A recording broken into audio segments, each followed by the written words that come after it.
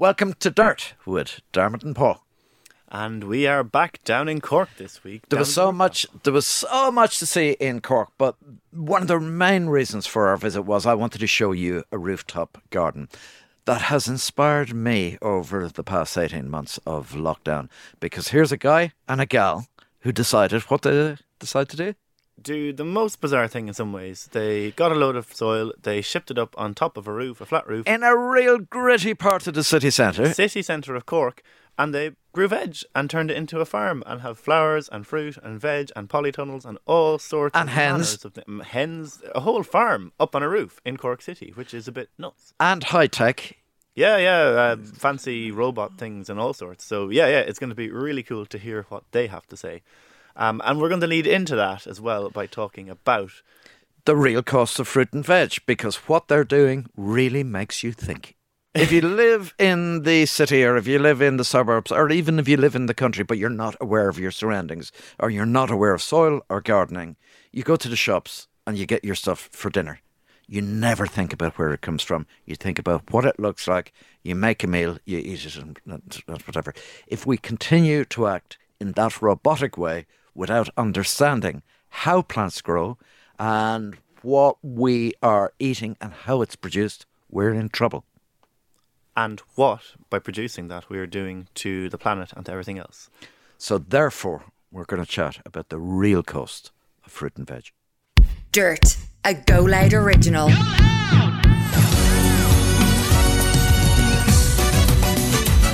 Herman has said he needs all his reserves of energy just to get through the training. Well, if anyone knows how to dig deep, it's him. Why are you showing me Bruce Forsyth? Is that you? It's just a brilliant thing to quite simply to learn to dance, and that I didn't. Were you on Strictly? I was, yeah. Did you not know that? No, I didn't. What year is that? Is that 2004 or something? Yeah. You look very young in it. I still look very young. No, I know you haven't aged. No, I like how you have the detail, you have the date, you have when it was. Was what I you right? Did. Was it 2004? Yeah, it was exactly 2004. Is that 16 years ago? No. How did you know Maybe that? it was 17 years ago. 2006. I'm really good at years, actually. I'm really good at hearing a song, knowing what year it was, you know, all that kind of stuff. But I love Strictly so much. Oh, do you? Yes. Oh, well. Now, He doesn't know what Strictly is. Well, I know it's about dancing around something. What was it like? Dancing with someone. okay, in case we have listeners who know as little. About Strictly Come Down. Well, I mean, it's yeah. What was it like? What did you do? Did you win? I didn't. Oh, I don't was want to out hear about very it early. I was out after a month. So it wasn't too bad. I wasn't the first or the second or the third, but I think I was the fourth. But And what dance did you go out on? What did it? I haven't a clue. What did you learn? What steps did you learn? I learned how to deliver a baby because Effie was born that week. Okay. So it didn't really matter, did it? Okay, no, that was good. You weren't kicked out. And Paul, how hard can it be? Hang on a second. Well, easy. There was a chance you were going to be on Strictly while your wife was at home minding your newborn daughter. Well, what's worse, she came home from hospital the day before the grand final of Strictly, and which took place in Blackpool. And I said to BBC, I can't go. Do you know what I did? Because it was in Blackpool that year, which is right the way across the country. They sent a helicopter. Oh, that is so naughty. That is. They sent a helicopter. They sent me in a helicopter from London to Strictly in Blackpool. My agent Nick brought a bottle of champagne. So by the time we got there, by the time we landed, on our ears, and I had to dance. Okay, we're gonna have to put up on Instagram some of the original dances that you did. Do you remember? Was it ballroom or Latin? Oh, we found some on YouTube, and you banned us from sharing them. Yes, it was there's your answer. Pretty diabolical, would be the only thing to. It was pretty diabolical, but well, the one they showed on YouTube anyway. I had at least. I was in the series of Strictly with probably the worst dancer in the history of Strictly, so I kind of wasn't the worst of that series. But it was fun, and they were a nice crowd.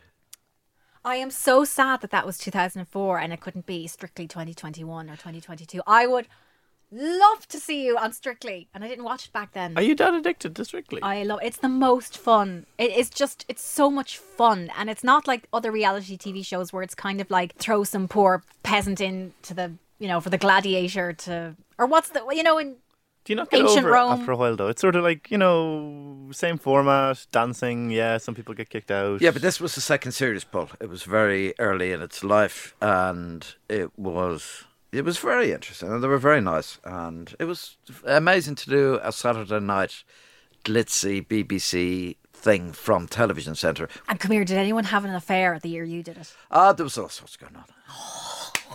We're going to have to chat about this Jesus. off mic. I didn't realise you were such a gossip. I'm not, but the Strictly Come Dancing is just, It's a cult. you cannot believe that people still go on it knowing that marriages break up over this programme. And you think it can't happen again this year. And then it does.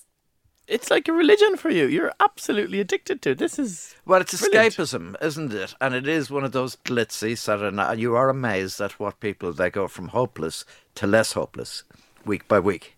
And then some of them become very good, and then you have your own theories about them, who really is elbowing everybody else out of the way and wants that glitter ball like nobody else. So it's all hilarious. I remember, my wife was giving birth, literally. So she had the baby, and I walked in the hospital room, and the television was on, and Donny Osmond was on the screen, and it was on It Takes Two, and he was saying, "I really love Dermot." Now that is a surreal moment in anybody's life.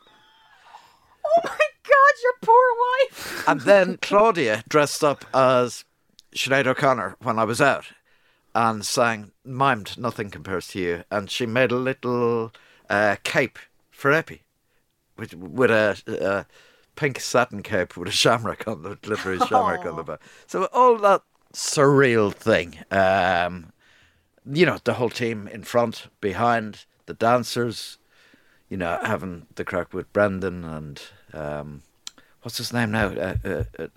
Anthony. Anton Dubek. Anton, yeah. And knowing them all to this day, because you still bump in. They all come to Chelsea Flower Show, so you still bump into them. So they're a decent bunch. Paul is just... You've just cleaned out the back of your head there. You rolled your eyes so hard.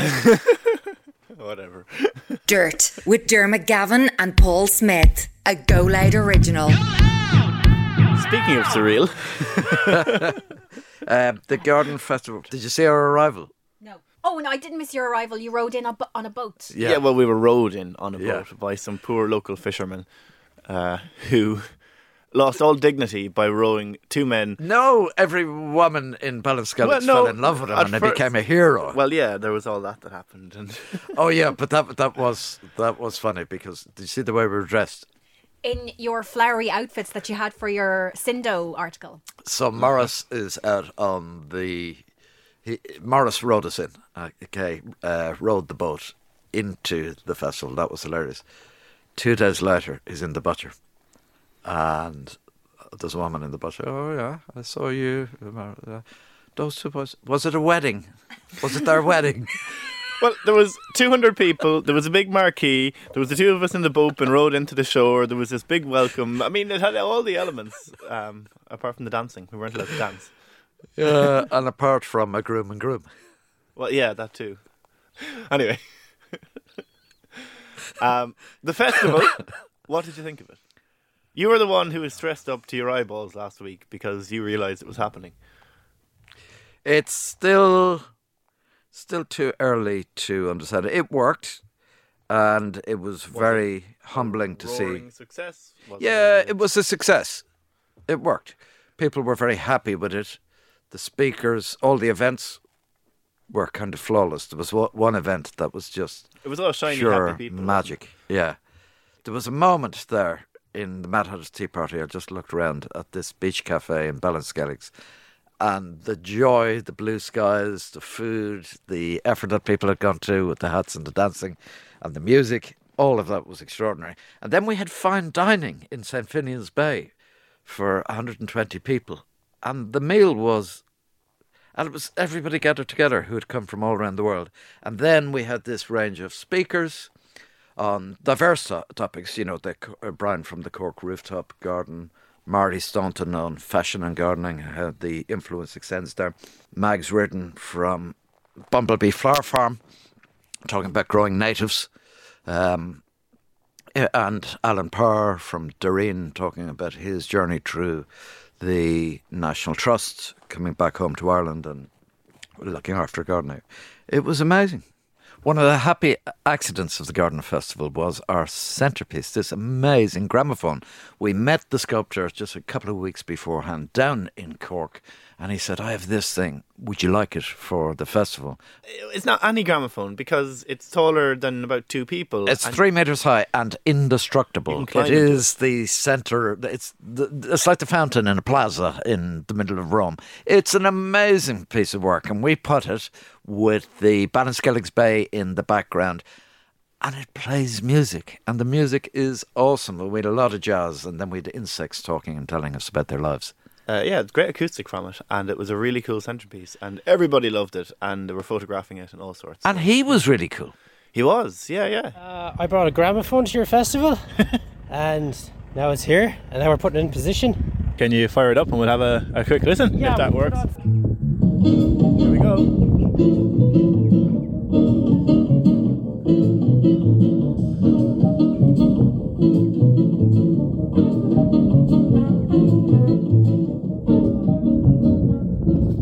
Wow, there's some difference in acoustics when you walk around. That's Yeah, it's a nice. Do you know what as well? I think there's something about that this draws you in visually, but then the sound kind of takes you away because it focuses you in on something. you nearly forget about it. Not Yeah, forget about it. you forget but, about that because, if you forget you're looking at a big giant gramophone, and then it becomes about the sound.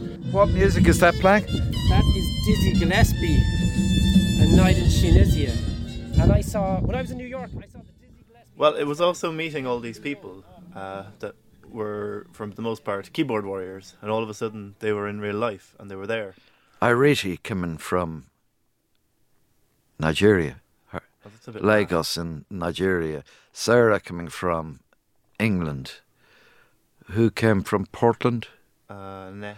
So you have all of this just surreal, and all these people mating for the first time. They were incredibly nice and kind and supportive to and about each other, and it was all very surreal. Now, it was shattering, but it did work. There was some magic in the air. I still don't understand what it was about. Dirt, a Go Loud original. Did I ever talk about my trip to Kenya and the woman I met in Kenya? No, actually, you haven't.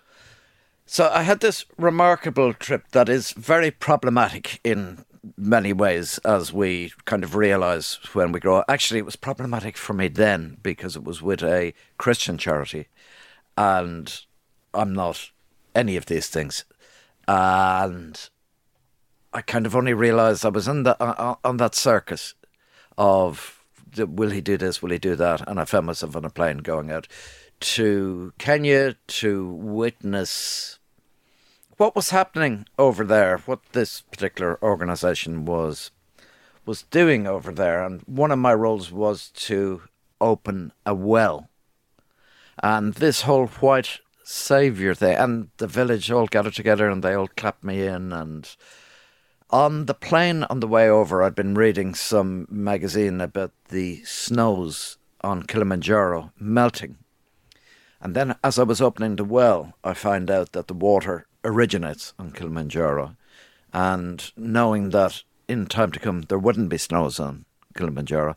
And this well was saving the women and children from walking maybe 10 miles a day to collect water and carry it back to the village. And the celebrations were very real and visceral and amazing. Uncomfortable at the time. I ended up having a row with the charity, which isn't ideal, is it? But, you know, whenever it's best to wake whenever the awakening kind of happens.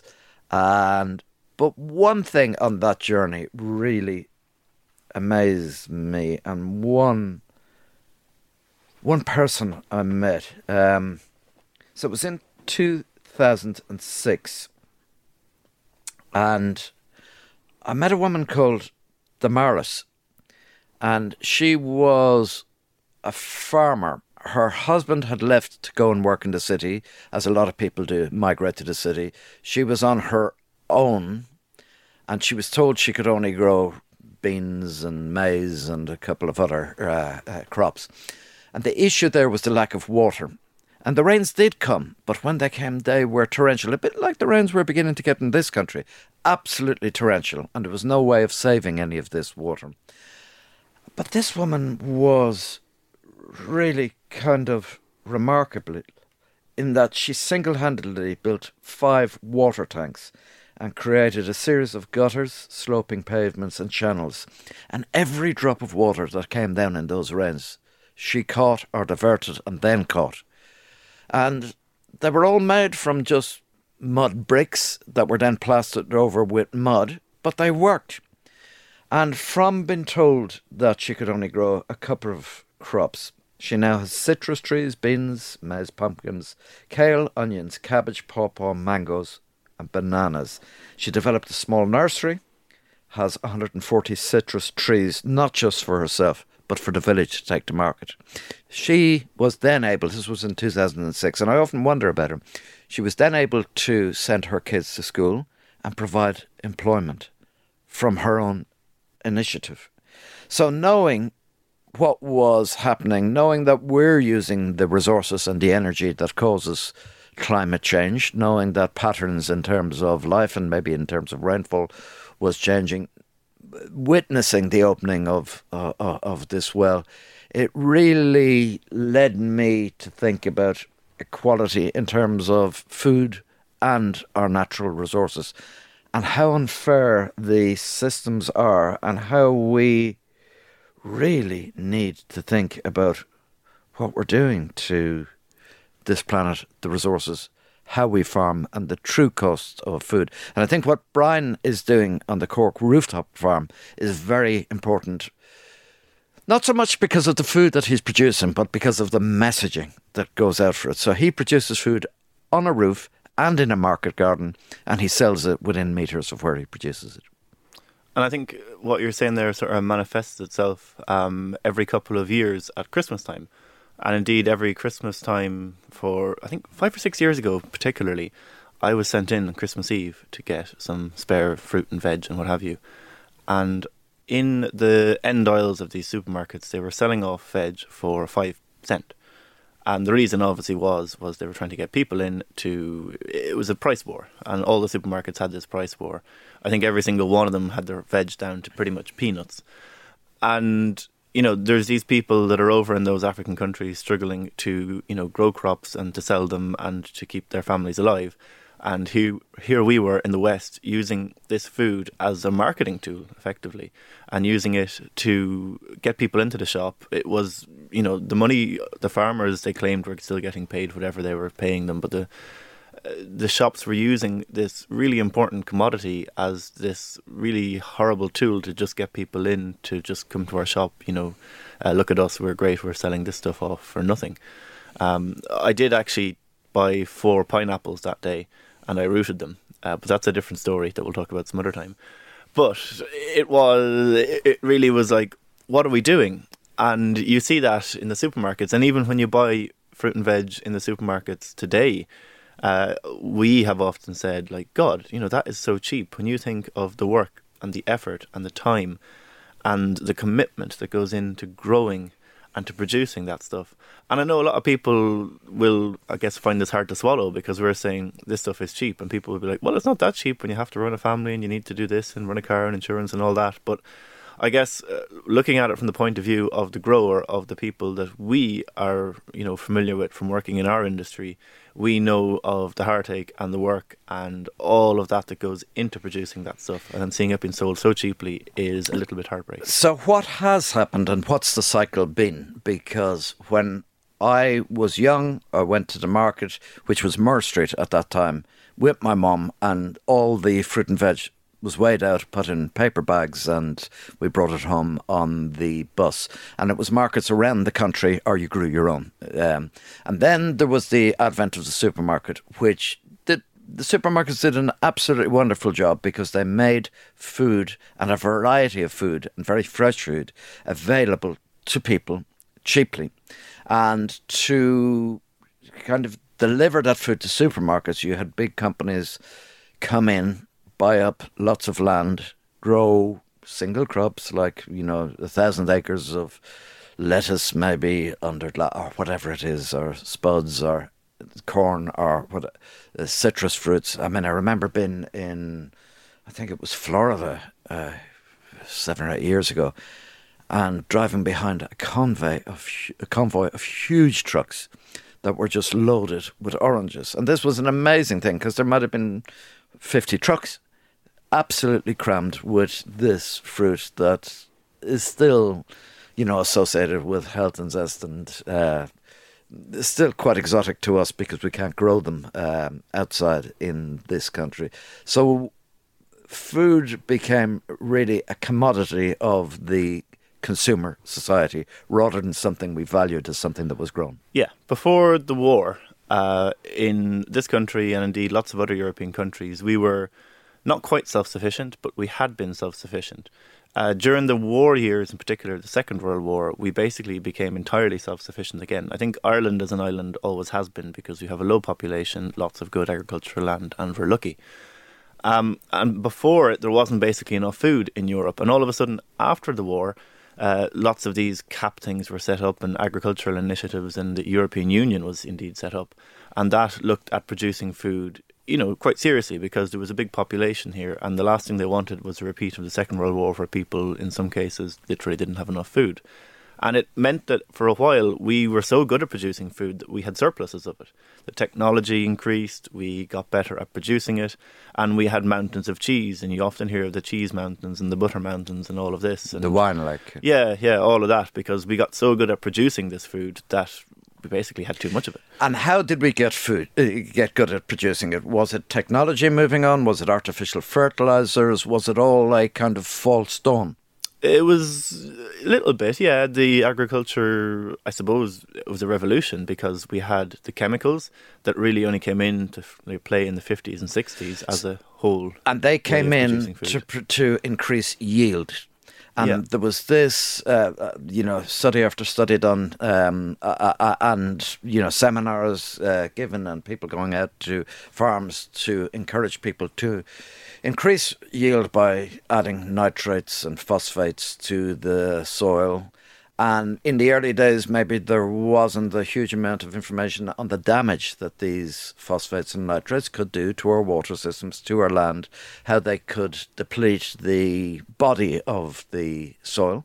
Yeah, and also we then use herbicides and things to kill all the weeds and to lose competition with all these other plants. So therefore we could grow fields entirely of cabbages and have nothing else, no other weeds, no other competition. Have rows and rows of this most perfect crop that was in the best condition, had no spots on it, looked brilliant. But really and truly, we were actually causing lots of other problems by doing this. Because we had the advent then of the super weed, which was immune to the weed killers. And then we had genetically modified crops arrive on the scene. And all the... We still have. I mean, they're still, I think, technically banned in Europe, although a lot of soya is imported from the US, which is grown with genetically modified kind of stock. But yeah, I suppose it's always developing, and we are, beginning to understand now that we have been get very good at producing this food, but we're nearly doing it detrimentally to the environment.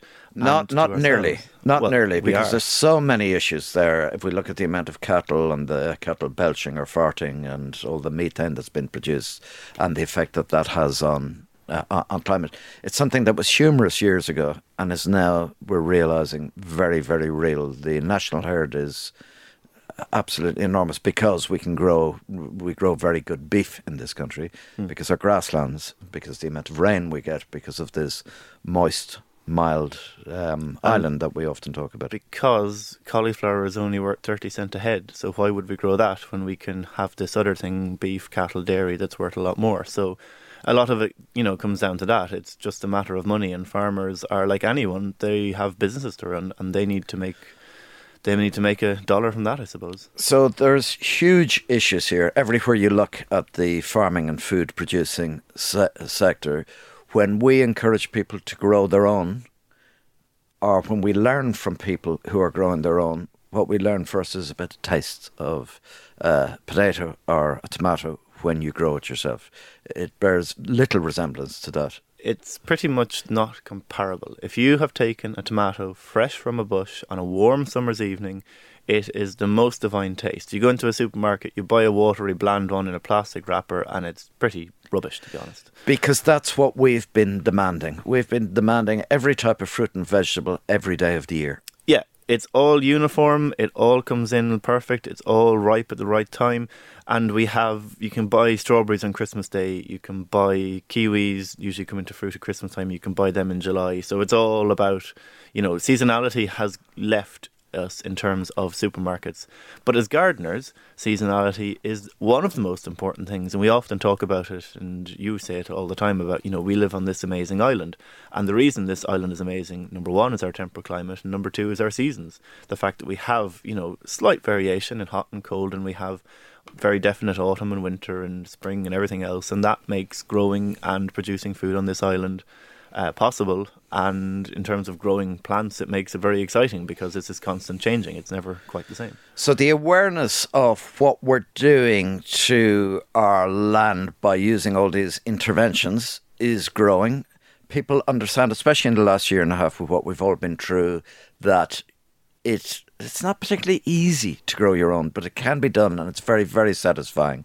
And it's as easy here as anywhere on the planet. So the resource we have is space, generally good fertile soil, 4 distinct seasons, and a growing awareness of the value of good food.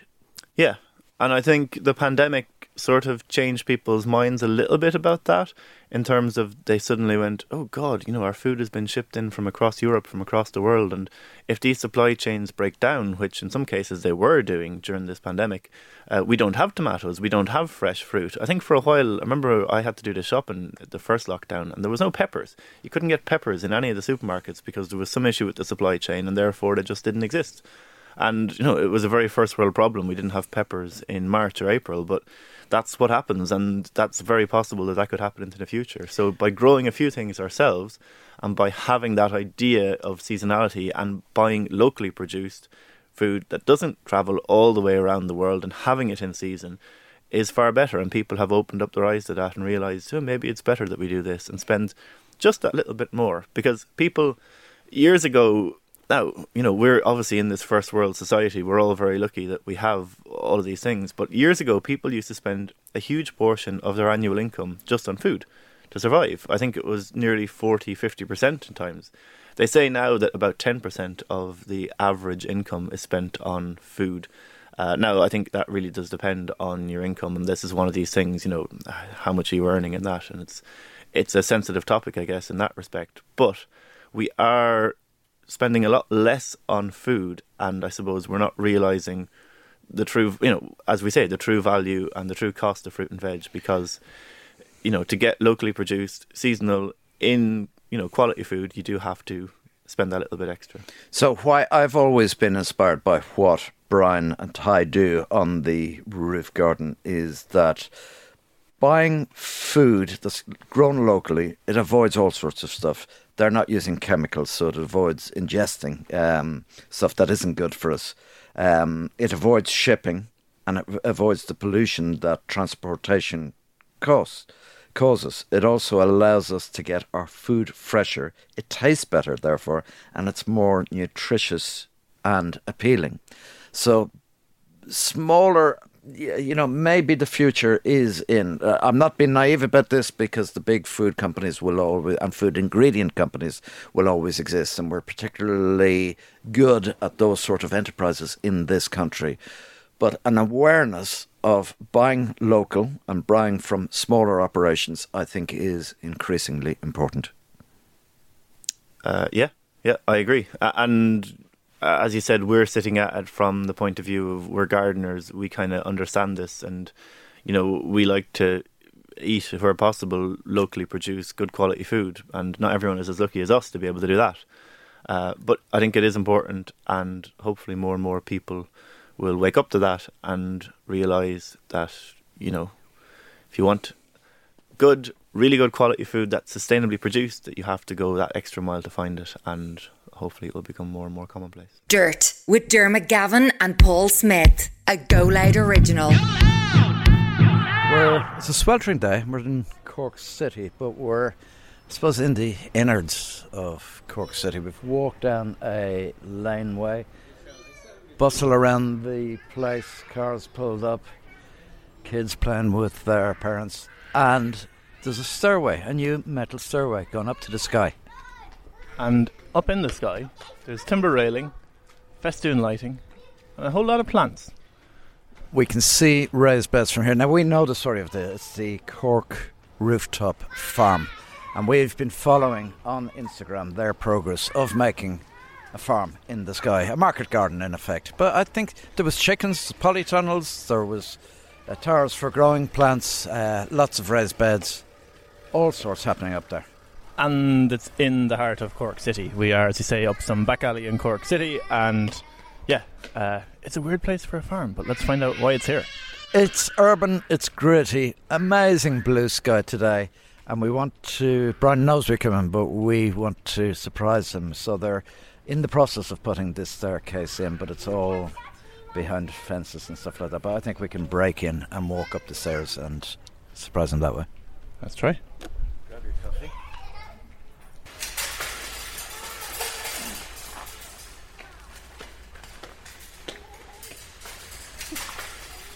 Right, he's making a fool of himself. We've made it. Bottom of the stairs, passed through security fence. Now we're on the roof.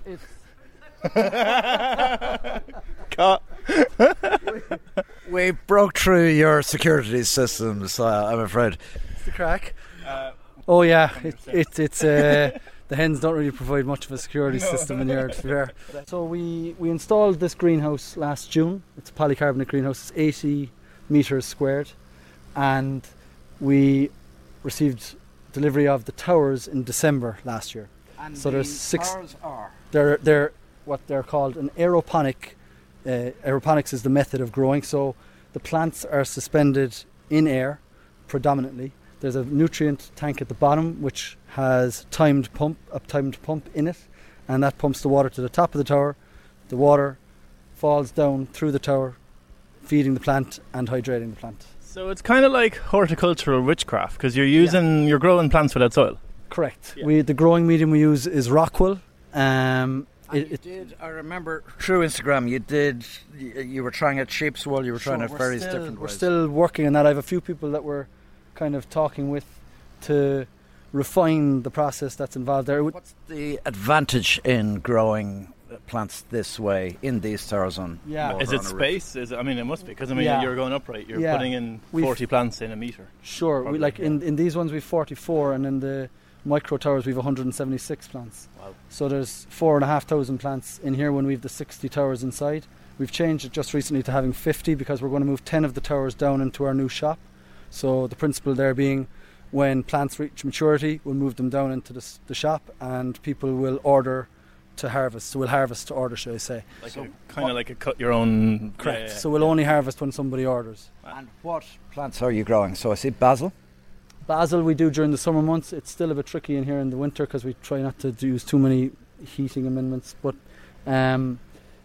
mainly leafy greens and herbs. So Asian greens, mizuna, mustards, wazabino.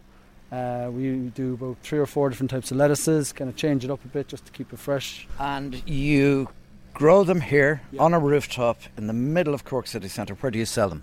We sell them about 15 yards due north. The building we got kicked out of. Yeah. So we set up, there's a farmer's market on Cormac Street every Saturday from 9 till roughly 2-3 o'clock.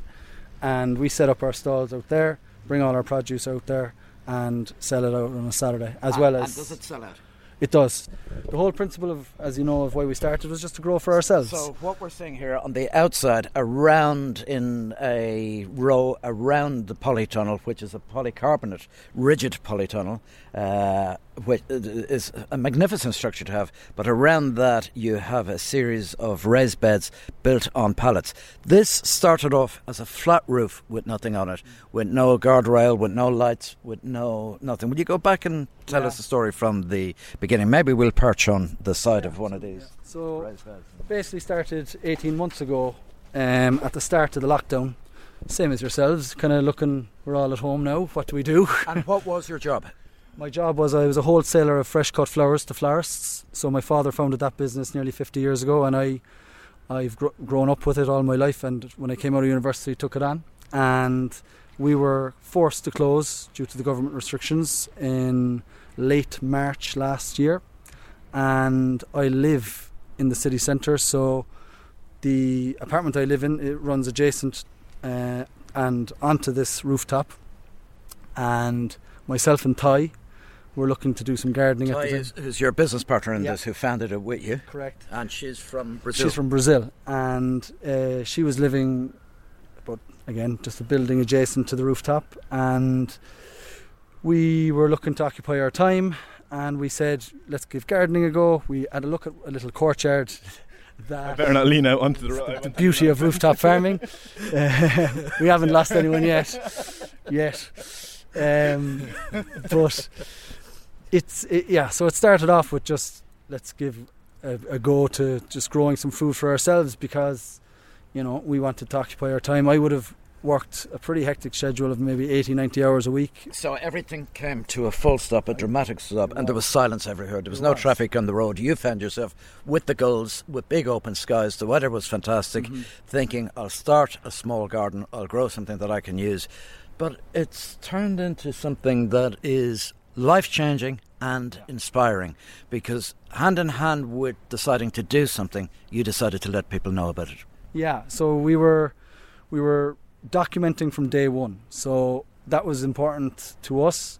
We wanted to document it kind of for our own sake, just to see the progression for ourselves, and if people took an interest, well and good. We didn't have any intentions to develop it into a business. It was purely for our own enjoyment, and it unexpectedly kind of captured people's imaginations. You saw this roof garden. Pretty soon you made the decision that you were going to do this on a grand scale. And the thing that amazed me about it was you just set to work. Really, at the time there was a lot of things going on in my own life, but the rooftop farm changed my life. And at the time my life was changing, because unfortunately my mother passed. So the rooftop farm was my therapy. It was where I went to clear my head, to find solace, and to try and, I suppose, get away from the hurt that I was feeling at the time. And the positive reaction we received really led me to see that this is something which should and could be developed. And what was your experience of growing stuff? Like, less than amateur. Really, I'd seen my dad do a lot of it. I knew that if you put seeds in soil, they're supposed to grow, and if you water them regularly, they should. That helps. But other than that, really didn't know anything about why or how anything grew. And Ty was the same. She took inspiration from her grandmother back in Brazil, who she used to garden with a little bit. Correct. And she got such a buzz out of it, and still gets a buzz to see a simple seed turn into a plant that you can eat, and that enjoyment still now is not lost in us. To be able to walk out from my apartment in the city, come out here, pick some kale and chard with some eggs from the chickens and make an omelette is the simplest, most beautiful pleasure that I could ask for, really, in the city centre. What did you plant first? We went a bit mad with the planting, so we literally went onto brown envelope seeds one night online, and lots of beautiful photos of gorgeous veg and fruits. So we ordered a lot. Some of it worked, some of it didn't. And, we got about 5 different types of lettuces. We had about 15 types of tomatoes. This polycarbonate tunnel last year was used for our tomato crop, and cucumbers and courgettes and all sorts of different things that we grew in little black buckets. And we had potatoes in the same spot as we have them this year.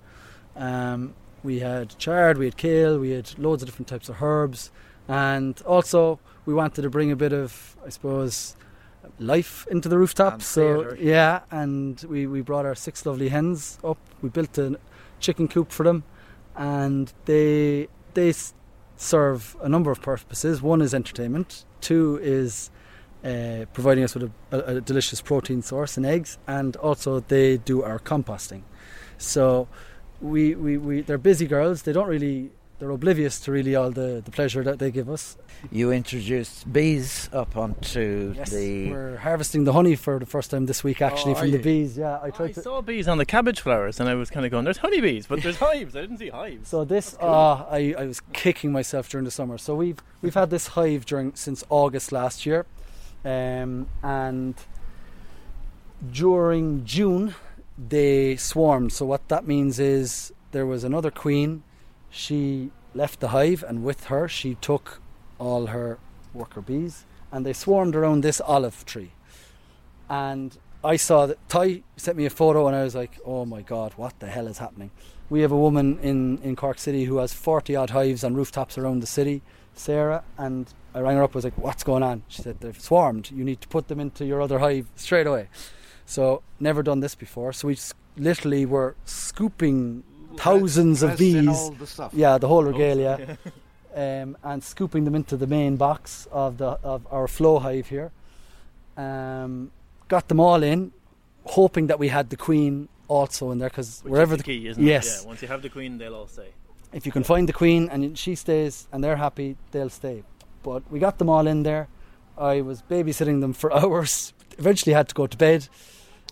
What I didn't know was I should have sealed it up, left a little air hole, and driven them out to Coachford. So you're supposed to transport them miles away, and that way I suppose it grounds them in wherever the new place is. Oh. I didn't know this. So next time it happens, I'll know. I woke up the following morning and they'd legged it and done a runner, and someone else was dealing with a swarm somewhere around the city or miles away from here. But I could have had a second hive. It would have been great, because the flow hive is something we want to try. It's a modern approach to a beehive. And that flow hive is just from an aesthetic point of view, where you can see the honey bin. It kind of looks like a vending machine for honey. Doesn't it? That's exactly what it is. That's literally a beautiful description of it. So you already have the honeycomb pre-formed to a certain stage. So you can see down the middle there's a gap in the honeycomb, and the bees fill that in.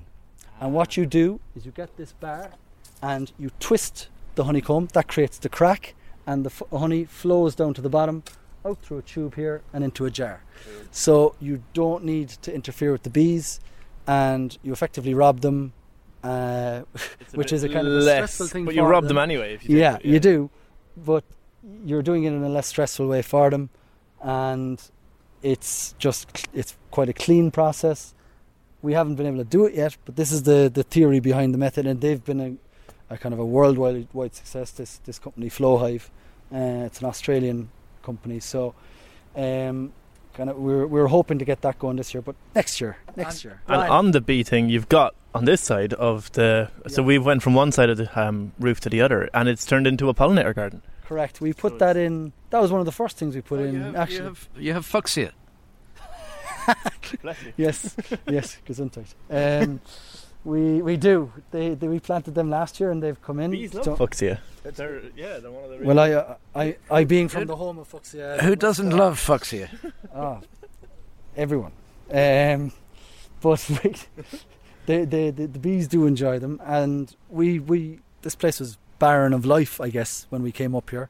There was no ecosystem at all. So one of the first things we did was put down all the soil that we had sifted out of the ton bags that we originally received. So I guess the rocky, kind of rubbly, gnarly, kind of quote unquote poor soil went into these beds for the wildflowers, and we seeded that up last year, and I think it was around the time you came, it was really in full bloom last year, Dermot, and this year it all came back. So certain varieties were more prevalent earlier in the summer, and then we could see the flow and the change throughout the summer months, which was lovely to see that progression.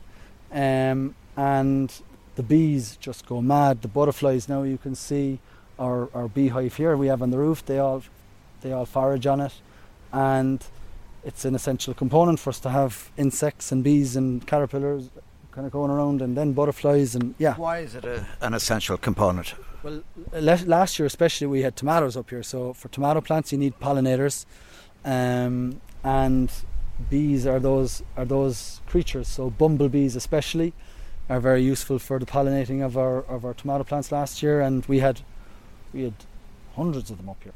So you developed this, you started planting, you started harvesting, you innovated with the grow towers and the hydroponics, but soon after that opportunity came knocking and a rooftop wasn't enough. Yeah.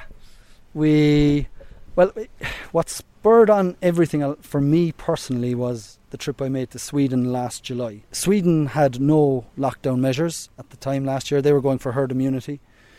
So flights were still in operation. Travel was not recommended, but at the time I didn't really give a hoot.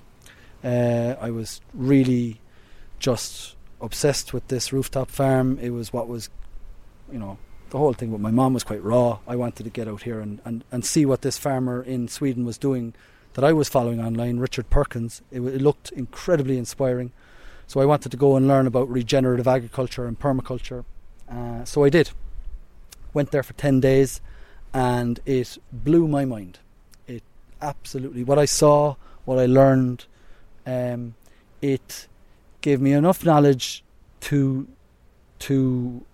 motivate me to start our own market garden. At the time also we befriended a farmer near Coachford, which is near Macroom in County Cork, Ger Buckley. Went and visited him a few times during the summer, and I proposed that a little half acre that was adjacent to his home, could we put in a market garden there? And he said, not a bother, off you go. So in October, the end of October last year, we set about establishing our permanent beds.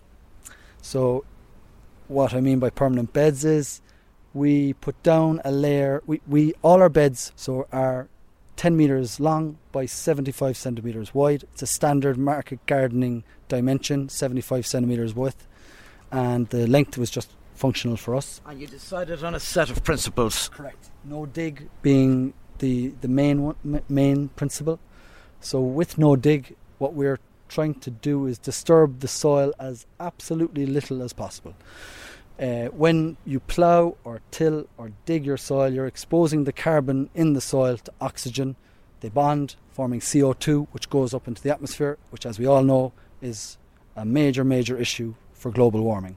So the act of cultivation that we've known for the best part of 100 years has been a contributing factor to global warming. We wanted to show an alternative to that, which is no dig. So we're not exposing the soil to, we're not ploughing it up, we're not tilling it, we're not disturbing it. So we're trying to keep the carbon in the ground. Carbon is the building block of life. We want to keep it stored in our soil. So what we do is we create this mulch layer on the top, 6 inches of compost, 4 inches of wood chip for our pathways, and that protects our soil there.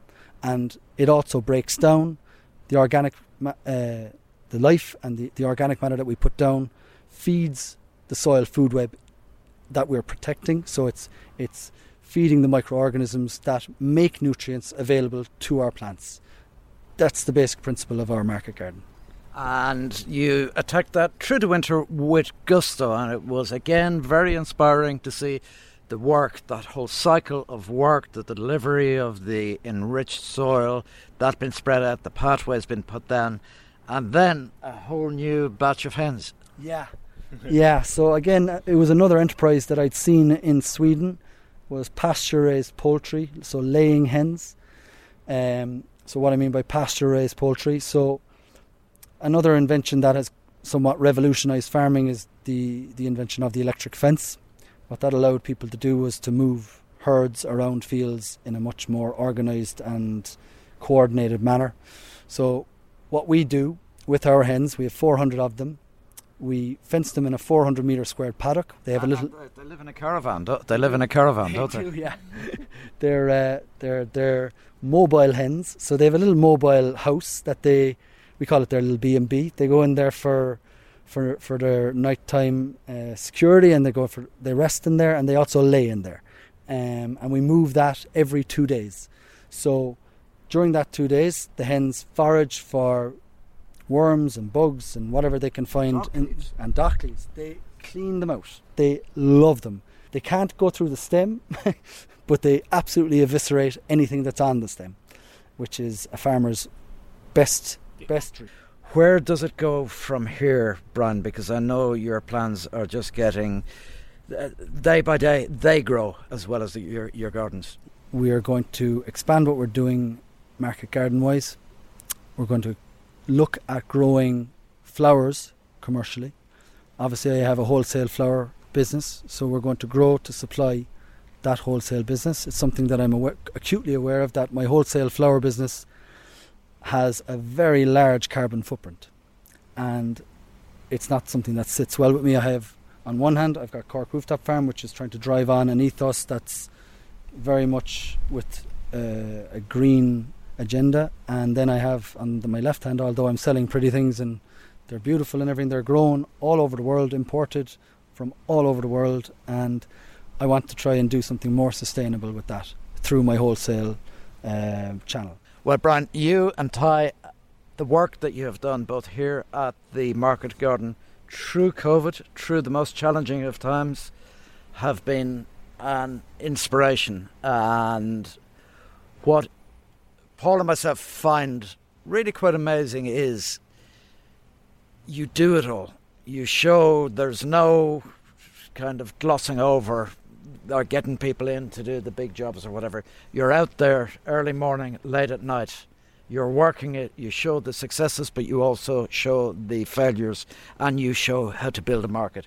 It's been incredibly inspirational for us and for people in this country and all around the world to see. So well done, continued success, and we'll be keeping an eye on you.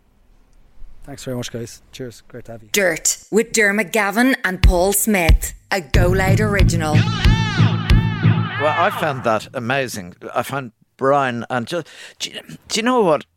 He's a little bit show busy, but what he does, he just gets on with it. He's built this rooftop garden, he's built a market garden, and his plans are astonishing. So I found him so inspiring. What's coming up next week?